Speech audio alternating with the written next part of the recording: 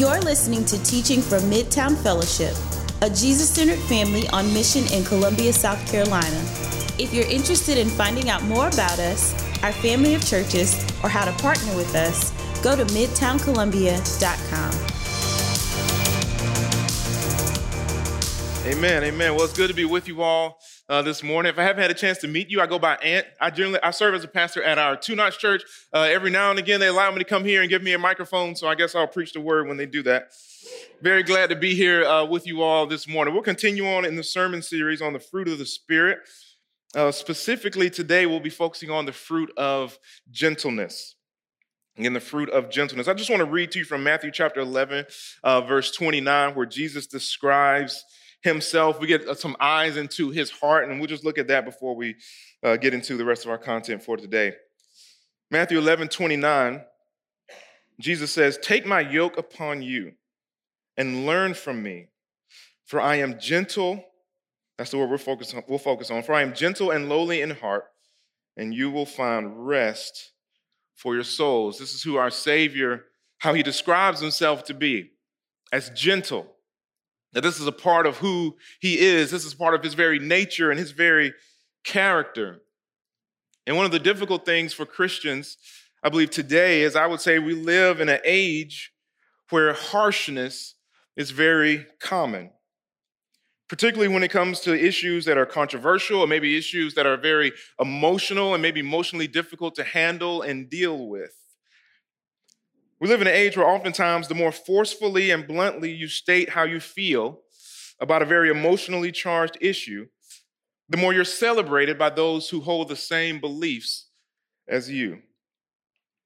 We live in an age where not caring about the feelings of those that oppose your thoughts and beliefs is legitimately oftentimes seen as a virtue, as a good thing, as a sign of strength.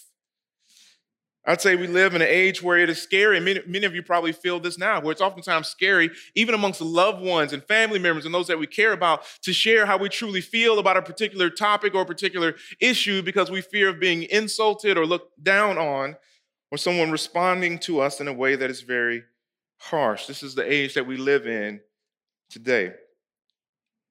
If I was to give you a definition for harshness, just so you know what I mean when I say that, I would say it means to be ungentle and unpleasant in action or effect.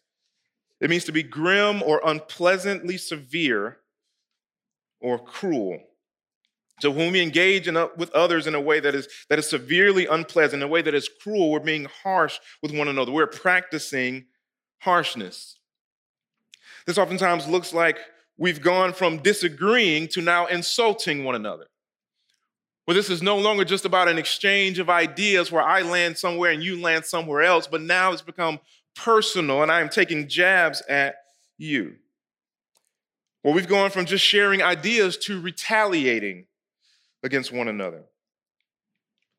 Where I'm not primarily responding to your thoughts, but I am responding to the fact that I feel the need to defend myself, and now I want you to feel the way that I feel.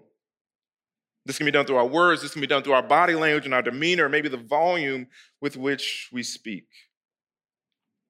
When we're angry, especially, it can be very difficult for us not to be harsh, and I believe that is a problem and something that many of us struggle with. But I believe for many of us, particularly when it comes to conflict, we tend to err on the other side of the spectrum.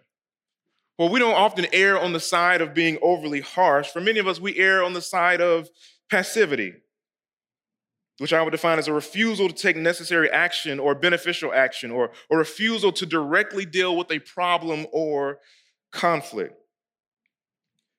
Whereas harshness is the practice of engaging in a way that is cruel or unpleasantly severe, passivity is the practice of not engaging at all, or maybe not engaging enough. For some of us, in instances where it would be very important, or maybe just extremely beneficial, for us to helpfully engage and step in with gentleness, our tendency is more so to shrink back.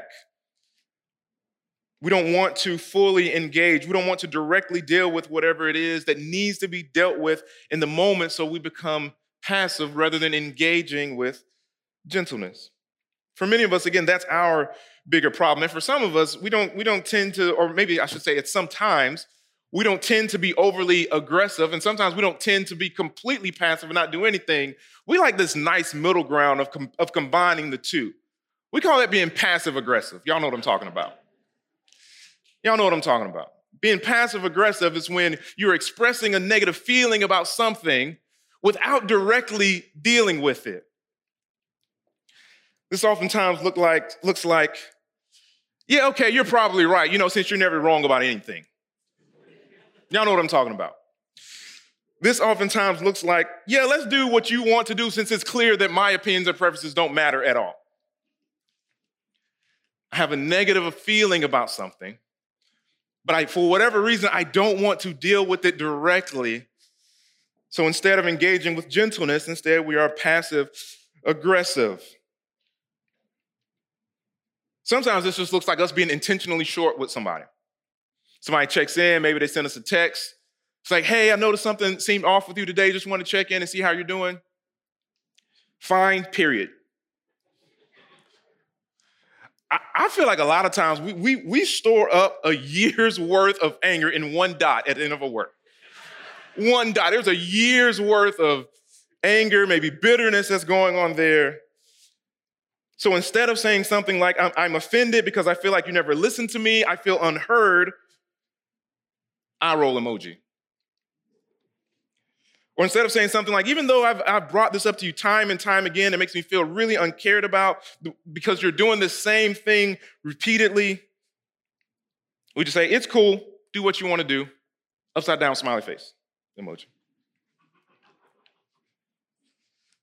So often, instead of engaging with gentleness in a way that is honest, in the way that is beneficial for the relationship, we become passive aggressive as a means of retaliating when we are offended. Sometimes when we're in these situations where gentleness is necessary, sometimes we're not passive aggressive, sometimes we're just plain old passive. Maybe you have someone that you're a believer that you're in fellowship with, maybe someone that's in your life group, and you know they're believing something that's unbiblical, it's affecting their life, it's affecting their relationship with God, but we don't want to lose their approval, so we don't say anything at all to them. Maybe there's a brother or sister living in unrepentant sin. They aren't even trying to fight against sin anymore. They've made peace with this sin. You want to talk to them about it, but you don't. Maybe there's division in the body of Christ between you and another brother or sister in Christ. Maybe you're the one that's been offended and you know you need to address it with them. You need to try to make it right, but you don't. See, harshness and passivity both are both off from what the Bible calls us to, are both off from what the Holy Spirit wants to produce in us, which is gentleness, where we can engage with gentleness. The Greek word that the Apostle Paul uses for gentleness when he's going through the fruit of the Spirit, it's a term that means mildness, it means humility. It's oftentimes even translated as meekness. To be mild is to not be sharp or extreme. It's a word that both combines humility with the ability to not be overly harsh and sharp. The term meek, it doesn't mean to be quiet. It doesn't mean you don't stand up for or advocate for yourself or anything like that. It means you're able to engage with humility, and here's a key word, and you can engage with restraint. With restraint. One of the best definitions I've ever heard for the term gentleness is that it means to use the least amount of force necessary. It means to use the least amount of force necessary. So what I want to try to do with the rest of the time I have with you today is just go over a few points with you about gentleness. The first one is gentleness requires great discernment and wisdom. Practicing gentleness requires great discernment and wisdom. One of the things that comes to my mind when I think about being biblically gentle is surgery. What a surgeon does with a scalpel or whatever other instruments they might use, in any other context would rightly have them thrown in jail. Rightly.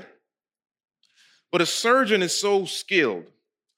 A surgeon is so trained. A surgeon has so proven themselves to be trustworthy that we go to them at great cost to ourselves, maybe financially, maybe from the pain, from the recovery process that we'll experience. We continue to go to them because we know that a surgeon hurts you to heal you. not to harm you. We know that a surgeon makes you bleed to make you better. A surgeon doesn't do more harm or use more force than is necessary. And they are so skilled with the scalpel that they are able to successfully, time and time and time again, wound their patients to make them well.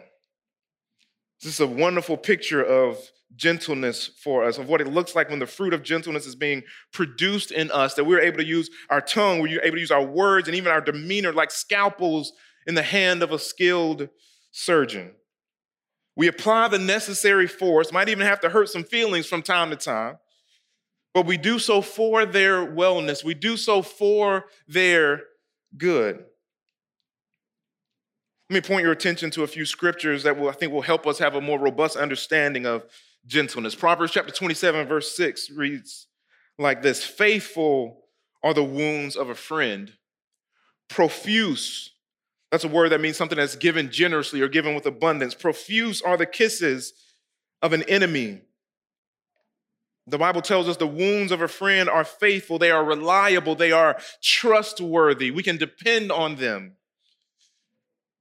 So we see here that God sees it as good for us to actively engage with loved ones in a way that is good for them, but might hurt their feelings from time to time. It even goes so far as to say that enemies will give us kisses, that enemies will flatter us, that those who do not want our good might constantly say things to us over and over again that we desire to hear when they do not have our good in mind. And at the same time, in the same book of the Bible, Proverbs chapter 16, verse 1, I'll read it from the CSB. It says, a gentle answer turns away anger, but a harsh word stirs up wrath. So when we look at these verses together, it shows us that we need to be able to think through engaging with gentleness with some amount of nuance. We have an affirmation of speaking true things that might hurt someone's feelings, but at the same time, we have another affirmation of making sure that when we speak in a way that is gentle, that hopefully turns away anger instead of stirring up wrath. So we're called to say the truth that can offend people, but at the same time, we want to do that with great gentleness. We also see this play out as the Apostle Paul instructs Timothy on how to deal with people that are teaching falsely at the church where Timothy is leading. Timothy is likely someone who is a little bit shy, a little bit timid. He's probably one of those who might be slow to speak the truth to others. And the Apostle Paul is equipping him on how to engage, how to deal with people he disagrees with, how to deal with people who don't believe as they should believe within the church. Here's what he says to him, 2 Timothy chapter 2, starting at verse 24. And the Lord's servant must not be quarrelsome, but kind to everyone, able to teach, patiently enduring evil, correcting his opponents with gentleness. Questions that are helpful for us to ask ourselves. Do you know how to kindly teach someone that you disagree with without being quarrelsome, without being unnecessarily argumentative? How are you at correcting people you disagree with gentleness? In a disagreement, how do I know how strong I should state this particular point that I feel needs to be made? If gentleness is using the least amount of force necessary, how do I know how much is too much force to use?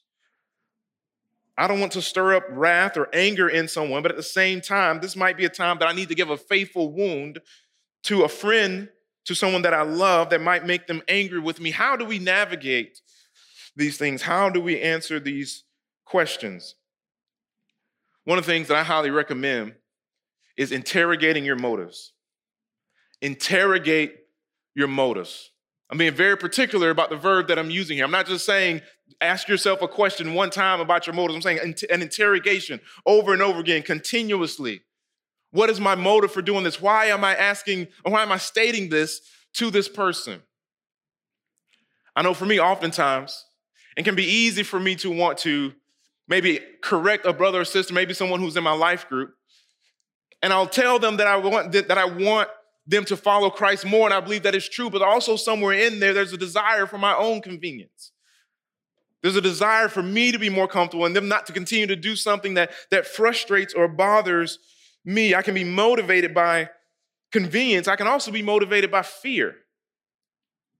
I can be motivated by fear. Sometimes I really just don't want to lose this person's approval. Sometimes I don't want this person to be upset with me. I don't want them to think that I'm being overly harsh or judgmental. I don't want them to be angry with me, so I don't share what I should. Whether we're leaning towards passivity or harshness, we need to interrogate our motives and ask ourselves the questions: am I doing this for good or selfish reasons? Am I speaking up and sharing what's on my heart for good or for selfish reasons?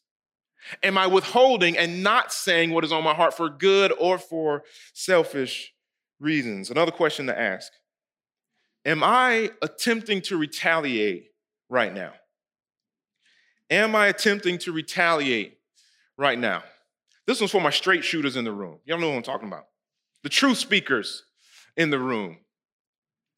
It's funny how, for myself, and I know I've seen the same thing in others as well, it's funny how I can become an expert in all the things someone else has done wrong once I'm frustrated with them. Once they've done something to wrong me, all of a sudden I'm able to calculate and remember and bring back from years ago things that they have done wrong. How is my memory so sharp in the times when they have offended me or when they are frustrated with me? I believe oftentimes the desire to retaliate can cause us to remember that list of wrongs that maybe we didn't know that we were keeping against someone. And it loads our tongue with ammunition to strike back when our feelings are hurt. We should ask ourselves, am I attempting to retaliate right now? Another thing I recommend is praying before you speak. Praying before you speak. And I believe this can even be something we do as we interrogate our own motives. James chapter 1, verse 5 says, if any of you lacks wisdom, let him ask God, who gives generously to all without reproach, and it will be given him.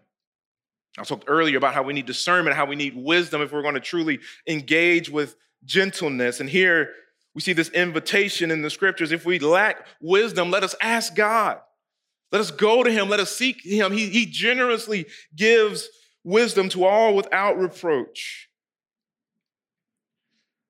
So I want to confess, every possible way of being off regarding gentleness that I brought up before, I know that I have practiced in one way or another, even just in the confines of my own marriage.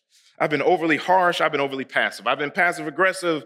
I've retaliated at times. I've been afraid to speak up at times. One of the things, though, that has been very beneficial for me, my wife I've heard her say this on a number of occasions.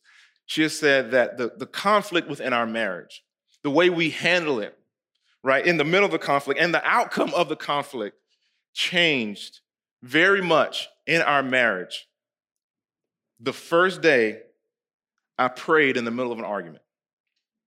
She says, from then, it's been different.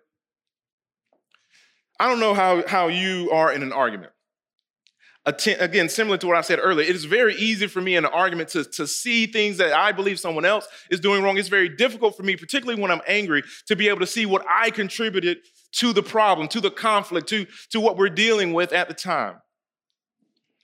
But there was something, we were in a disagreement, and she was just saying she needed a break. She needed some time to herself. And so I was just so frustrated. I don't know about y'all. I'm one of those people, if I start something, I just want to continue on until we find some type of resolution or something. So she said she needed a break. I needed to talk to somebody, and God was there, so I might as well talk to him. No one else was in the room, so I might as well talk to him. I started venting my frustration, started venting my anger to God, started making sure God was aware of all the ways my wife was wrong, and all the ways that I was just an innocent victim in the middle of it all.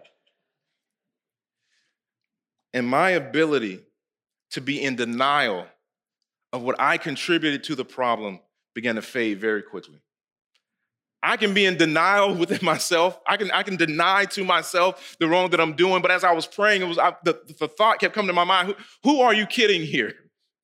Who are you kidding? As I stand before God, who I know knows me backwards and forwards, knows every intention of my heart, even more than I do, my ability to remain in denial of my wrongdoings began to fade away. My wife says after I pray, I always come with more humility, with more meekness. I'm always coming to resolve the issue and not just try to make my point or establish my point or prove that I am right in the moment. We should pray before we speak. We should seek God for his wisdom. Also in the first chapter of the book of James, it reads, "Know this, my beloved brothers, let every person be quick to hear, slow to speak, slow to anger." I'll read that again. "Know this, my beloved brothers, let every person be quick to hear, slow to speak, slow to anger." You know, I wonder if James had written this in our day, if he would have said, "Be quick to hear, slow to speak, and slow to post." If he would have lived in our day. I believe we'd benefit by not only praying before we speak, but also oftentimes praying before we post, particularly around issues and topics that can be very emotionally charged. I brought up earlier how specifically on these types of issues, even within the church, the willingness to disregard the feelings of those that oppose our views is often seen as a virtue in our culture today. It's very applauded. It's very highly esteemed. It's seen as being strong and possessing great strength. I was talking to a sister at Two Notch. This was probably 5 or so years ago.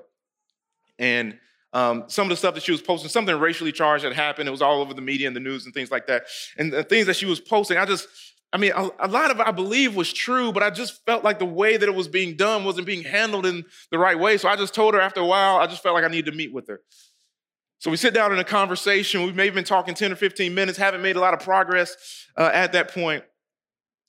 And then I just asked her, I was like, "Have you ever prayed before you posted stuff like this?" I'm not saying what you're posting is wrong. I'm not saying you shouldn't say it necessarily. I'm just asking you, do you post in the same way that the world does, that those who don't know Christ would go about doing what you're trying to do? Because as Christians, if we follow Christ, that affects how we live in every aspect, in every arena of our lives. And she said, "No, I've never done that before." I said, "Let's just start there. I don't know if I can let you know exactly what you should and what you shouldn't say. I'm just saying seek the Lord first. Seek him for wisdom." James here says, be slow to speak. Notice he's not telling them to reduce how much they speak. I think he's calling us to pause, to think first, to not just react quickly to whatever we feel in the moment, but be slow to speak. Pause, breathe, think, consider the implications, consider the outcomes, how it might affect others, how it might be misunderstood. Even if what we desire to say is true, we benefit. We do well if we ask ourselves, does the way that I'm saying this true thing conflict with the fruit of the Spirit of gentleness or meekness that the Lord wants to produce in us? Let us pray before we speak. Let us pray before we post as well, depending on the sensitivity of the issue. Second point I want to make about gentleness is gentleness requires great strength. Gentleness requires great strength. There are many, I believe, who see gentleness or meekness as weakness. I even read that it was commonly believed in Paul's day that meekness was not a virtue. We see it here in the list of the fruit of the Spirit. So for many of us as Christians who are familiar with this list, we know it is something we should esteem very highly, but not everyone sees it this way. To engage with gentleness, to be slow to speak, even when others are being harsh with us, can feel and can look like weakness to many. But if you think about it, nothing is further from the truth. Flying off the handle, being harsh with those that you love because they're being harsh with you, that does not require strength. If anything, if that's how you naturally respond, it means people actually have strength and control over you. If your natural response is to fly off the handle when someone offends you, other people are very easily able to manipulate you and control you. You don't have strength over yourself. And that's a scary thing to live in a world full of people who might possibly mistreat you if you're not able to practice some amount of restraint. The truth is, practicing harshness is much more of a sign of weakness than gentleness is. The same for practicing passivity. It doesn't require strength to avoid beneficial but difficult conversations. It doesn't require strength to be passive aggressive and express frustration without directly dealing with it. Don't believe the lie that the world tells us that it's virtuous and strong for you to just say whatever is on your heart or whatever's on your mind at the time without practicing any type of restraint or caution or without having any type of second thoughts. Family, hear me on this. That is actually weakness. That's how young children communicate when they're offended and angry. An inability to practice restraint, an inability to consider how what they're going to say might affect others. But gentleness requires great strength. It requires a great and unique strength. I've met people, so I used to work in a gym. I've met people that can lift 300 pounds, but cannot restrain their tongue or their words in a difficult conversation. I've met people that can lead a business that brings in millions of dollars, but can't control themselves in emotionally charged situations. I would go as far as to say, in many cases, it requires more strength to restrain a force that is moving than it requires to get an object, particularly a heavy object, moving. I'll give you an example. For myself, if a car is in neutral, I would prefer to have to be someone that is trying to push the car to get the car moving and get some momentum going and then keep it going. Then I would prefer to be in front of that car that is moving and me have to stop that car. It requires great strength to restrain a force, to restrain something that is moving. It requires strength. It requires wisdom. It requires an ability that the Holy Spirit produces in us. Y'all know what I mean, the type of strength that I'm talking about. You're in an argument with somebody, they say something, and you know 100% that they're wrong, and you say, that requires more strength in that argument than anything else. The pressing of the lips together after you begin to say something, you catch the word in your mouth, requires incredible strength. The Christian in whose life the Holy Spirit is producing gentleness is a strong Christian. They are empowered by a strength that is greater than their own. The Christian that rejects harshness and rejects passivity and instead practices engaging consistently with humility and gentleness is someone that is not easily manipulated or easily baited into a response. You can do whatever to them that you want to time and time again without being able to bring them to your level of harshness. They are strong in the power of the Lord. They are empowered by a strength that is greater in their own to be able to speak honestly and directly to you with humility and control and restraint. They are able to take offense after offense in this world and maintain a godly composure that allows them to continue to represent him even in the face of harshness, in the face of offense, in a culture of harshness. By the power of the Holy Spirit, they are a stabilizing and peace-creating force in a Christian community. They often take helpful and wise steps towards resolving conflict that they have with others, and they can often help others resolve their conflict with others as well. They are strong in the Lord, and their gentleness, their meekness is a tremendous blessing to the church. In a word, I would say that they are godly. They're very godly. And that leads me to my third and final point. Gentleness is Christ-like. Gentleness is Christ-like. I want to take us back to the verse I read in the beginning. Matthew chapter 11, verse 29 reads, "Take my yoke upon you and learn from me, for I am gentle and lowly in heart, and you will find rest for your souls." Jesus says that he is gentle. This is the adjective form of the same word that the Apostle Paul uses in the book of Galatians when he's describing the fruit of the Spirit. And I love that Jesus describes himself this way because it really does give us perspective in at least a couple ways. Because we often see times that Jesus does engage with people in a way that's difficult for people to hear, in a way that's very firm, in a way that's very honest, in a way that offends many people. So his words here make it clear that being gentle doesn't mean you don't have a backbone. It doesn't mean that you aren't honest. It doesn't mean that you don't stand up for truth time and time and time again. It doesn't mean that you don't tell people things that they don't want to hear. But at the same time, these words of Jesus remind me of the night that Jesus was taken away to be crucified. One of the things that I highly recommend when you're reading a narrative text in the Bible is to try to picture yourself being there. And when the Bible gives you a description of what the scene is like, remember that, think of that in your mind as you are reading the text. And one of the things when Jesus is taken away to be crucified in the Garden of Gethsemane that it tells us is that there was a crowd that came and that they were armed with swords and they were armed with clubs.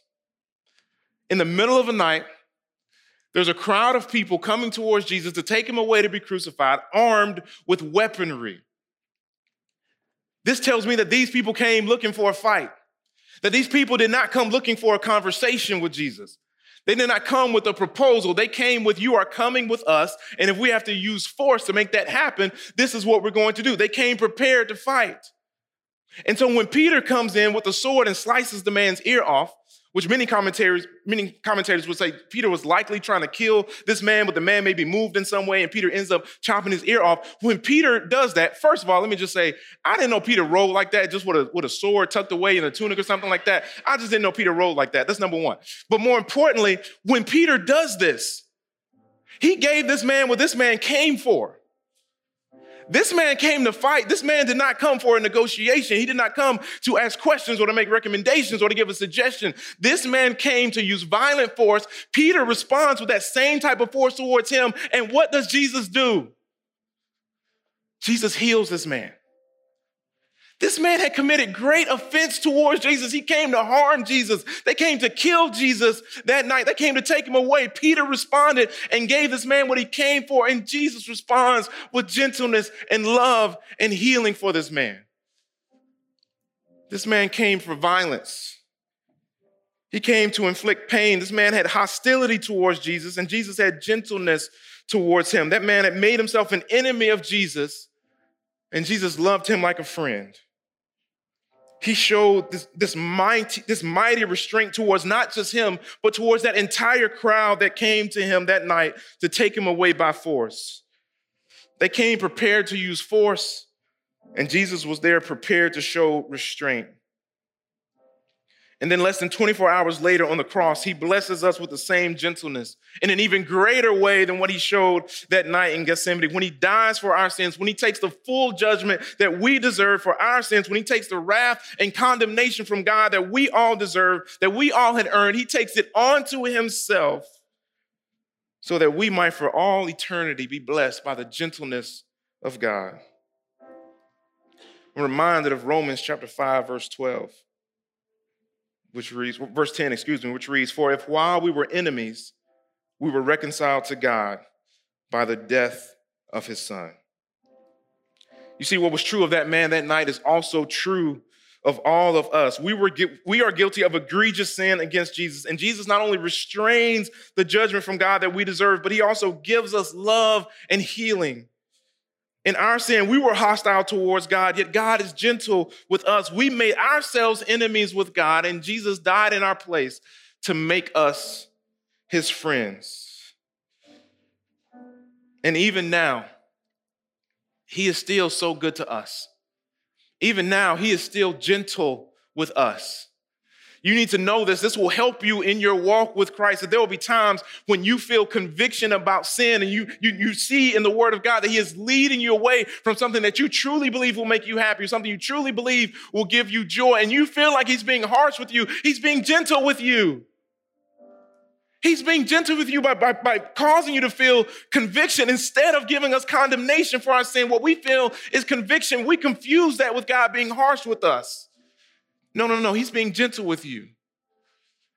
If he was gentle enough with you to die on the cross in your place, that the judgment that we all deserve might be restrained, that we might not receive it, you can trust that in the day today, that now today, that tomorrow, that for the rest of your life, when that brother or sister comes to you to call you away from sin, to rebuke you, to confront you, to correct you, when the Holy Spirit has laid it on their heart to do that, that is God being gentle with you. That is him being gentle with us. We feel conviction, but we know that he has taken away our condemnation. He confronts us if we are in him, but he does not condemn us because he is gentle with us. Even when life is harsh with us, we can rest knowing that our God is gentle with us. Always with us, always engaging with us with gentleness. Family, will you pray with me this morning?